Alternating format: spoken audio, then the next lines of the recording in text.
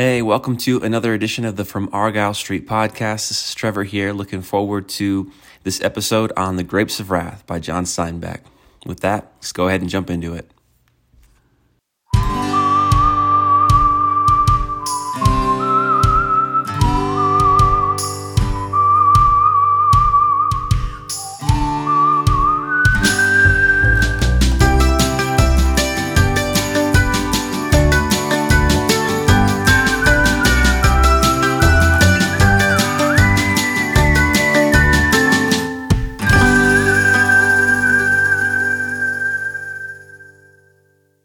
The Grapes of Wrath by John Steinbeck.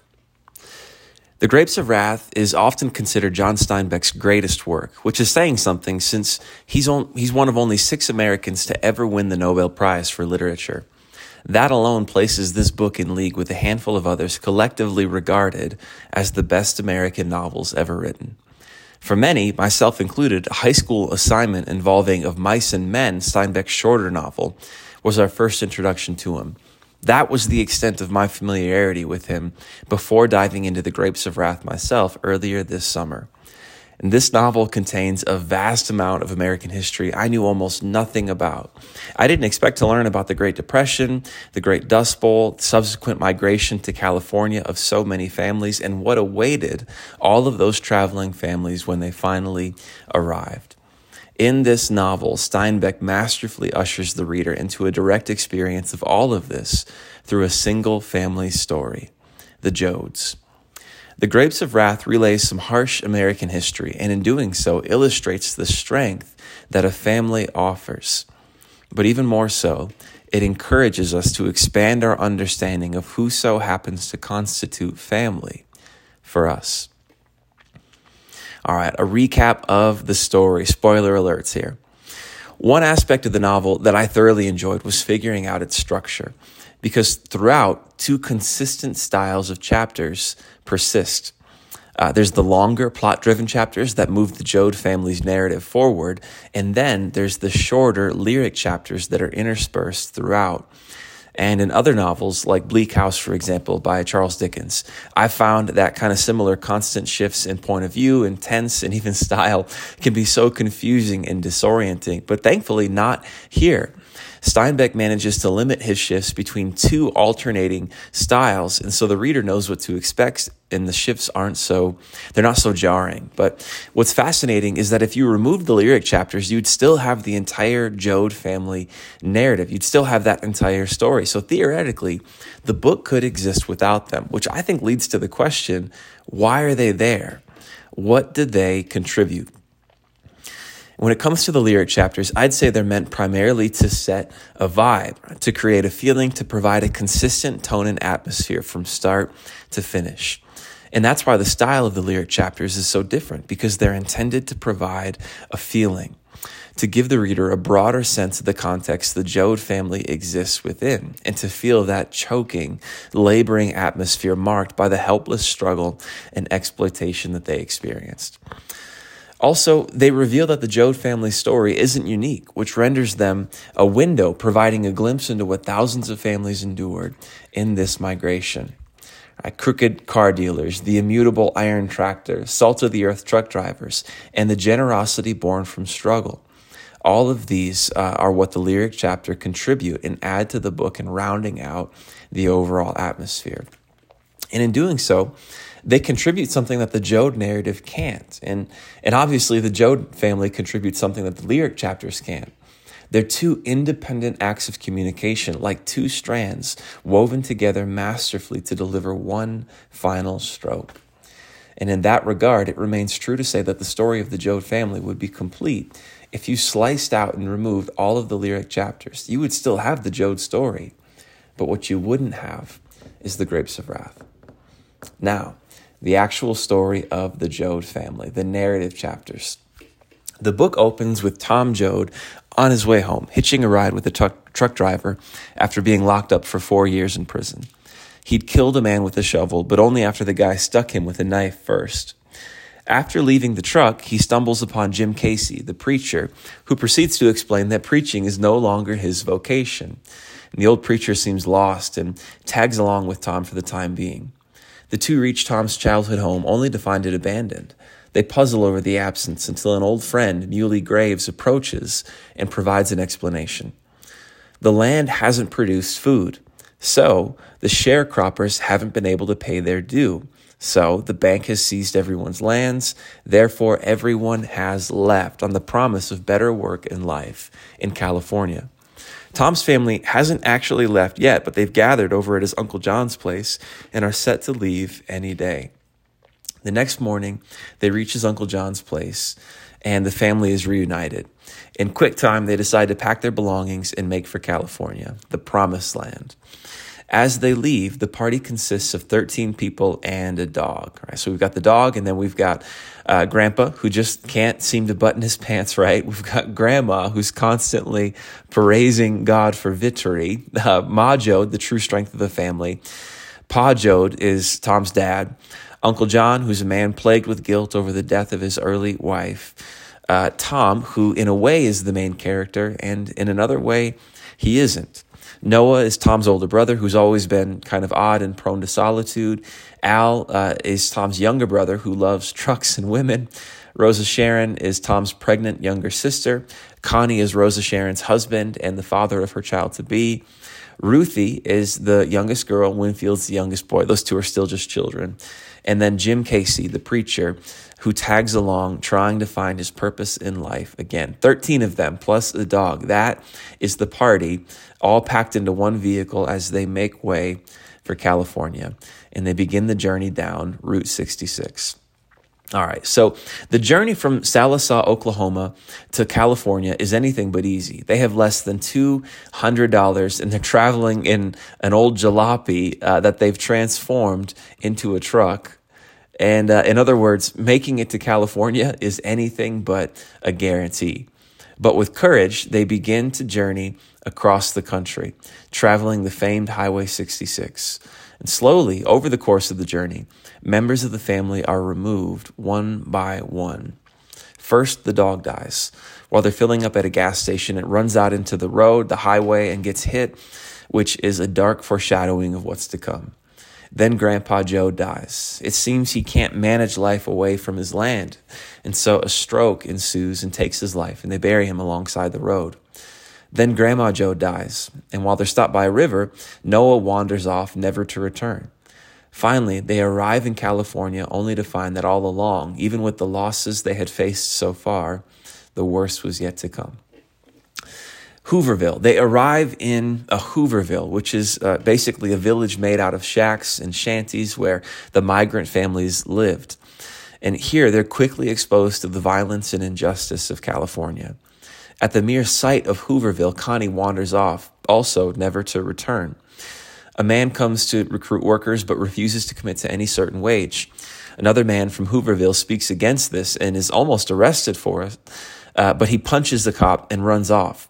Tom actually trips the police officer because while the man's running away, the police officer's firing bullets through the cam, trying to peg the guy. And then while the police officer's down, Jim Casey kicks him in the head, knocking him unconscious. When the police officer regains consciousness, Jim Casey pleads guilty, saying he did everything, and he's arrested and taken away.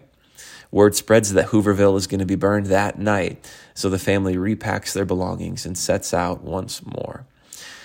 This time, they make way to the government camp. After a narrow encounter with the rioters and the burners, they find their way to the government camp that the state has no jurisdiction over. And here, they're treated like humans with decency and respect. And life is pleasant once again, at least for a little while. Here they enjoy toilets for the very first time, indoor plumbing with hot showers. There's these Saturday night dances that are a lot of fun in the company of other pleasant people who treat them like decent human beings. It's a great place and a great time. The only trouble is there is no work and money is running out. So once again, they're forced to leave. And they go to a place where they begin to pick peaches. So they catch word of that there's work picking peaches on a particular farm, and they go there. On the drive, they go past a group of people shouting and yelling right outside of this farm. and they're not sure exactly what it's all about. So after they pick peaches all day, Tom wanders out at night to see what all the fuss is about. And he learns that this group formerly worked for the same farm, picking peaches as well, until wages were dropped to an unlivable amount. So they went on strike. He also finds that Jim Casey, the old preacher, has been released from jail and is essentially the leader of this group. And that night, a group of hired men come to bust up the strike. Their strategy for doing so is to kill the leader, to kill Jim Casey, which they do in this awful scene where the preacher is struck down in complete innocence, just trying to speak and doesn't even get a chance to say what he's trying to say. In that moment, Tom loses it and kills the man who killed Jim Casey. He escapes afterwards, but in the fight, his face gets busted up. He wakes the next morning to learn that the story's been twisted against him and that if he's found, he will be killed. More than that, they know his face is busted and are on the lookout for him. To make matters even worse with the strike busted, wages dropped again to an unlivable amount once more. The family is forced to leave again to protect Tom and to find better work that they can actually sustain themselves upon. Picking cotton. At this point, the party of 13 plus a dog that left Sallisaw has now shrunk to just 8. Unfortunately, it doesn't stop there. The family finds work picking cotton, which was the work they actually did in Oklahoma. So it's something that they're familiar with, that they enjoy. They're excited to get the chance to do familiar work again. And while they're engaged in that, Tom hides out in the woods nearby while the rest of the family lives in one half of a train car. Then Tom leaves. One night, Ma brings some food, and the two of them talk, and it's decided that it's best for everyone if he leaves. In a difficult conversation, the two say goodbye to each other. And Tom disappears from the narrative, never to reappear again. Then the rain comes, and Rosa Sharon goes into labor. A downpour arrives, creating a flood. The men try to build a mud wall that keeps the water away from the boxcars while she delivers the baby. The baby is born, but isn't alive. The men succeed in building the wall, only to have a tree come crashing down upon it. With the mud wall destroyed, the water continues to rise even up into the boxcar. The family decides to leave, seeking better shelter elsewhere. Here, Al parts from the family as well. Another family is staying in the other half of the boxcar, and he proposes to a young woman in that family. So when the Jodes leave, Al stays to be with his fiancée. And with that, the number drops to 6. The final barn scene. The remaining Jodes set out to find better shelter, and they locate a barn. Inside, they find a father and son sheltering from the rain as well. The son is in decent health, but the father is dying. He's given all of their food to the boy and is on the brink of starvation. Ma Jode and Rosa Sharon lock eyes for a moment and agree on a plan to save this man's life.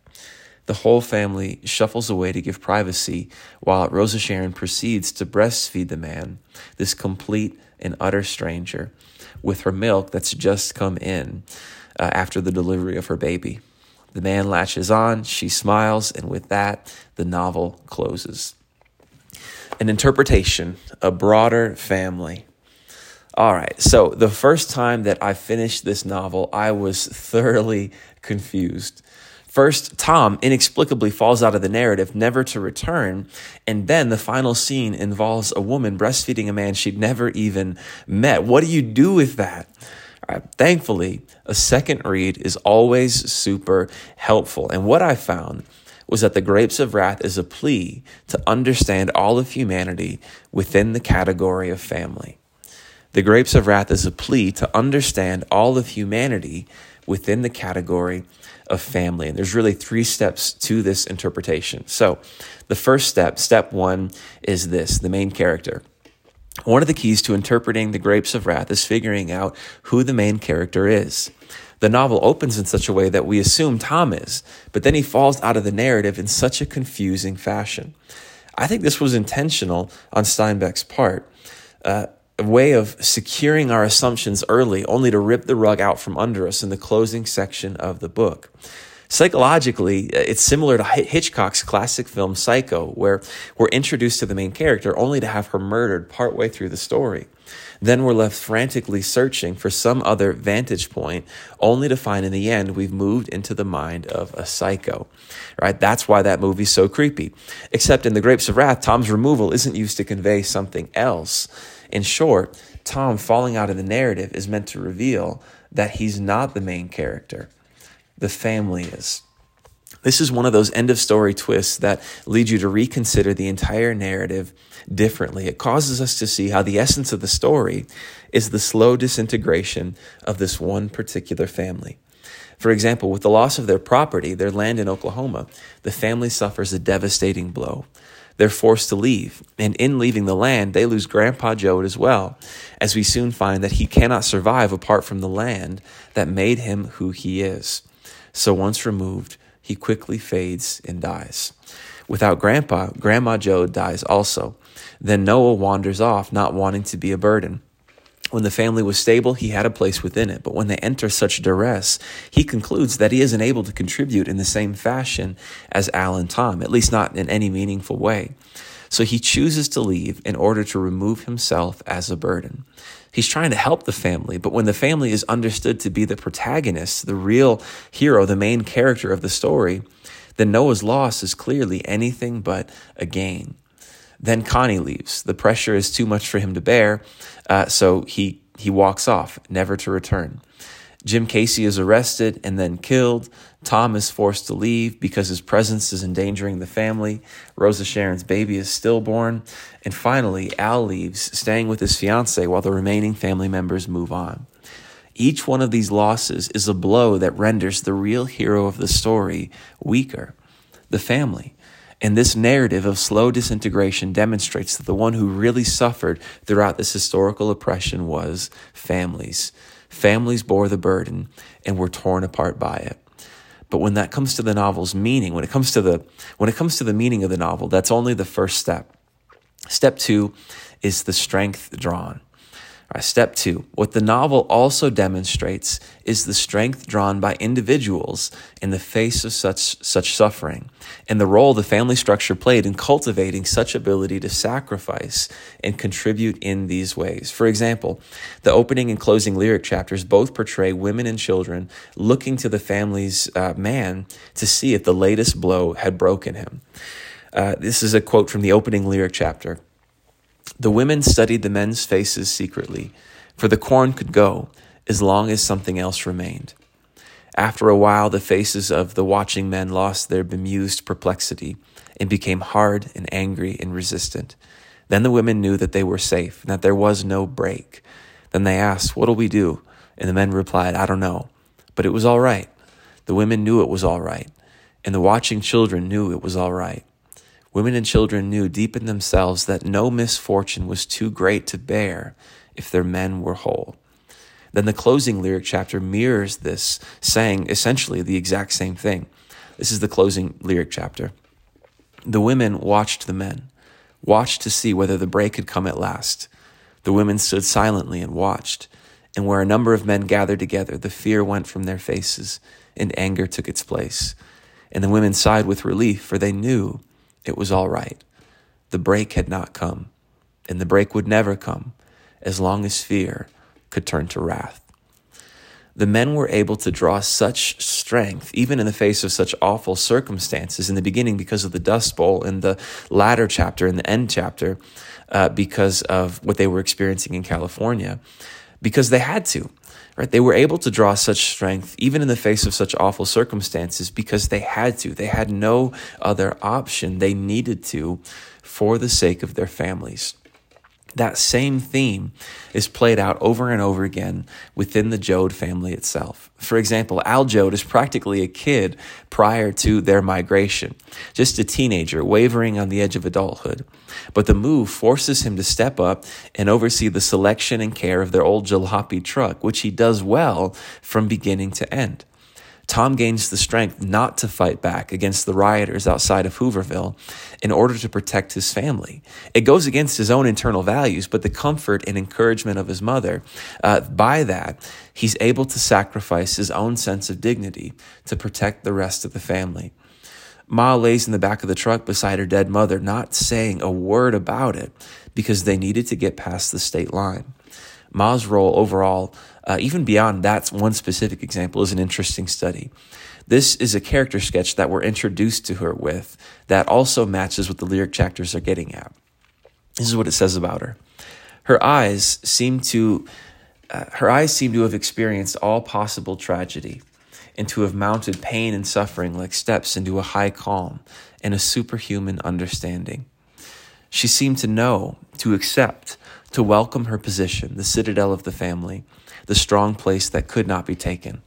And since old Tom and the children could not know hurt or fear unless she acknowledged them, she had practiced denying them in herself.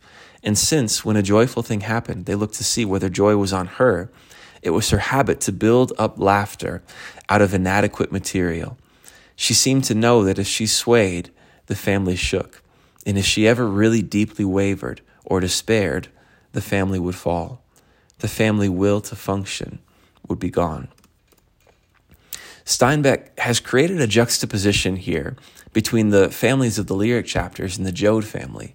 The lyric chapters give credit to the father and husband for this stabilizing role, but this section clearly pays the honor to Ma Joad. Perhaps that's Steinbeck's way of acknowledging that not every family needs to operate in exactly the same manner, but to say that the family structure in general does both offer and draw out the strength from each of its members. Finally, at the book's open, Jim Casey is lost without meaning or direction in life. Then the Joads adopt him, and as part of a family, he finally learns love and to sacrifice for others, which he does by covering for Tom, letting himself be arrested in Hooverville. Connie and Uncle John represent the outliers. Connie has he has the family attachments, but instead of drawing out strength from within him, they end up being too much for him to bear. And so instead of rising to face the difficulties, he's overcome by them. Uncle John lost his wife and unborn child tragically decades earlier and was never able to overcome it. In some ways, he is forever broken because with the loss of his family, he lost the ability to contribute. His grief and the guilt continues to plague him through the entire story. All that to say, the second step in interpreting the novel is the recognition that relationships, and in particular family attachments, give us the ability to draw strength from within that we are unable to access alone. We see it with Al, we see it with Tom, we see it especially with Ma Joad, we see it in the lyric chapters, and we see it with Jim Casey as well, right? That they all draw strength from within that they are unable to access alone, and they do so through these particular family attachments that they have. That's step 2 in the argument. Now, the third and final step, the broader family. This part centers around the famed and confusing ending to this celebrated novel, Rosa Sharon breastfeeding a complete stranger in a barn. To make sense of this, we have to follow her story from the beginning. When we meet her, Rosa Sharon is excited to form her own family. She's married to Connie and expecting her first child. Then, over the course of the novel, her dreams fall apart. Connie leaves, her baby is stillborn, and the family that she desired and was on the brink of possessing is now no more. This disintegration leaves her at a loss in terms of direction and purpose in her life. Then, at the very close of the book, they meet the father and son who are in desperate need. And she's able to offer breast milk, nourishment from her very own body to save this man's life. And as she does so, a smile spreads across her face. In this scene, Rosa Sharon smiles because she embraces the idea the novel is attempting to communicate, that we don't need to belong to a particular family in order to draw strength from it, because all of humanity is our family. We don't need to belong to a particular family in order to draw strength from it, because all of humanity is our family. So anytime someone is suffering, we can sacrifice and step up to contribute there, because they too are family, part of the broader family of humanity to which we all belong. That is the main message of the novel. We see it with Rosa Sharon's initially confusing ending. We see it with Jim Casey learning to sacrifice for the Joads, but then extending that ability to the rest of humanity. That's what he's doing outside of the peach farm. And we see it in the failure of the Californians to embrace the idea, rendering these families as less than human in order to justify treating them as such. And finally, we see it even in Tom's last words to his mother as he encourages her to see him in the lives of so many others. This is I want to read this quote for us just because it's pretty powerful what he says and resonates with this particular theme. He says, well, they sat silent in the coal black cave of vines. Ma said, "How am I going to know about you? They might kill you and I wouldn't know. They might hurt you. How am I going to know?" Tom laughed uneasily. "Well, maybe like Casey says, a fella ain't got a soul of his own, but only a big piece of a big one. And then what, Tom? Then it don't matter.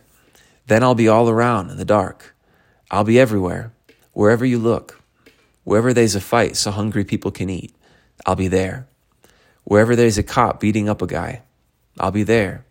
If Casey knowed, why, I'll be in the way guys yell when they're mad, and I'll be in the way kids laugh when they're hungry and they know supper's ready. And when our folks eat the stuff they raise and live in the houses they build, why, I'll be there." See, God, I'm talking like Casey. Comes to thinking about him so much. Seems like I can see him sometimes. Steinbeck's message is that if only we would embrace one another, all of humanity as well, if only we would embrace one another, all of humanity as family, then the occurrences like what the Grapes of Wrath records would not happen ever again. And that is why the Grapes of Wrath is a plea to understand all of humanity within the category of family. Because if only we would do so, then such awful, difficult, oppressive, historical experiences would not happen anymore.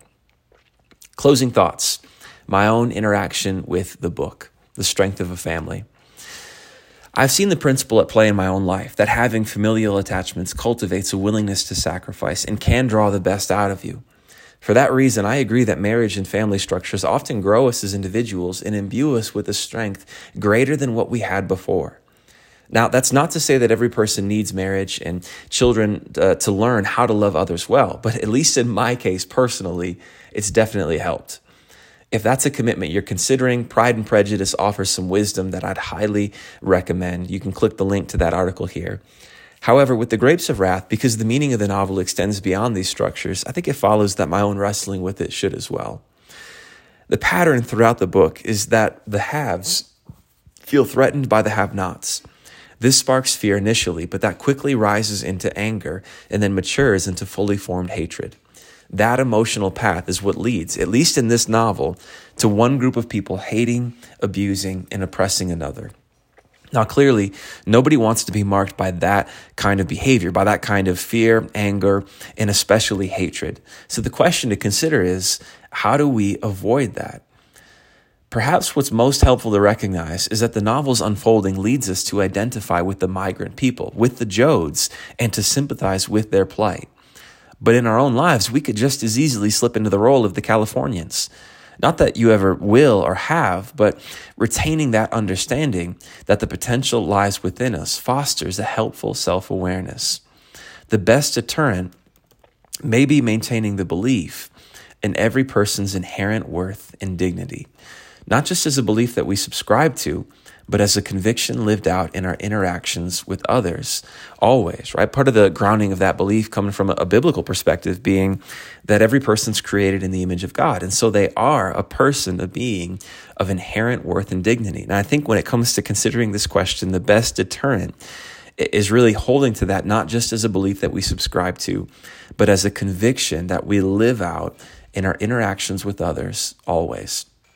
All that to say, it may not be families migrating across the country, shacking up in Hoovervilles outside your door that puts you ill at ease.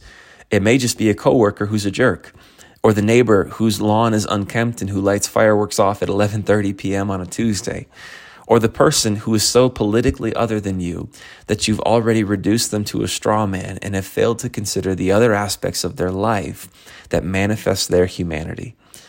In the wake of all kinds of unpleasant interactions, it's easy to take a frustrating person, strip their humanity away in order to deal with them, even if only as a mental exercise. But the work of maintaining an understanding of their dignity is significant, and of retaining an understanding of their humanity. Because in discarding their humanity, as the novel illustrates, we begin also to displace our own. Thanks for listening. This has been the John Steinbeck episode of the From Argyle Street podcast. Hope you enjoyed it. Hope you found it beneficial. All right. Until next time, enjoy your reading.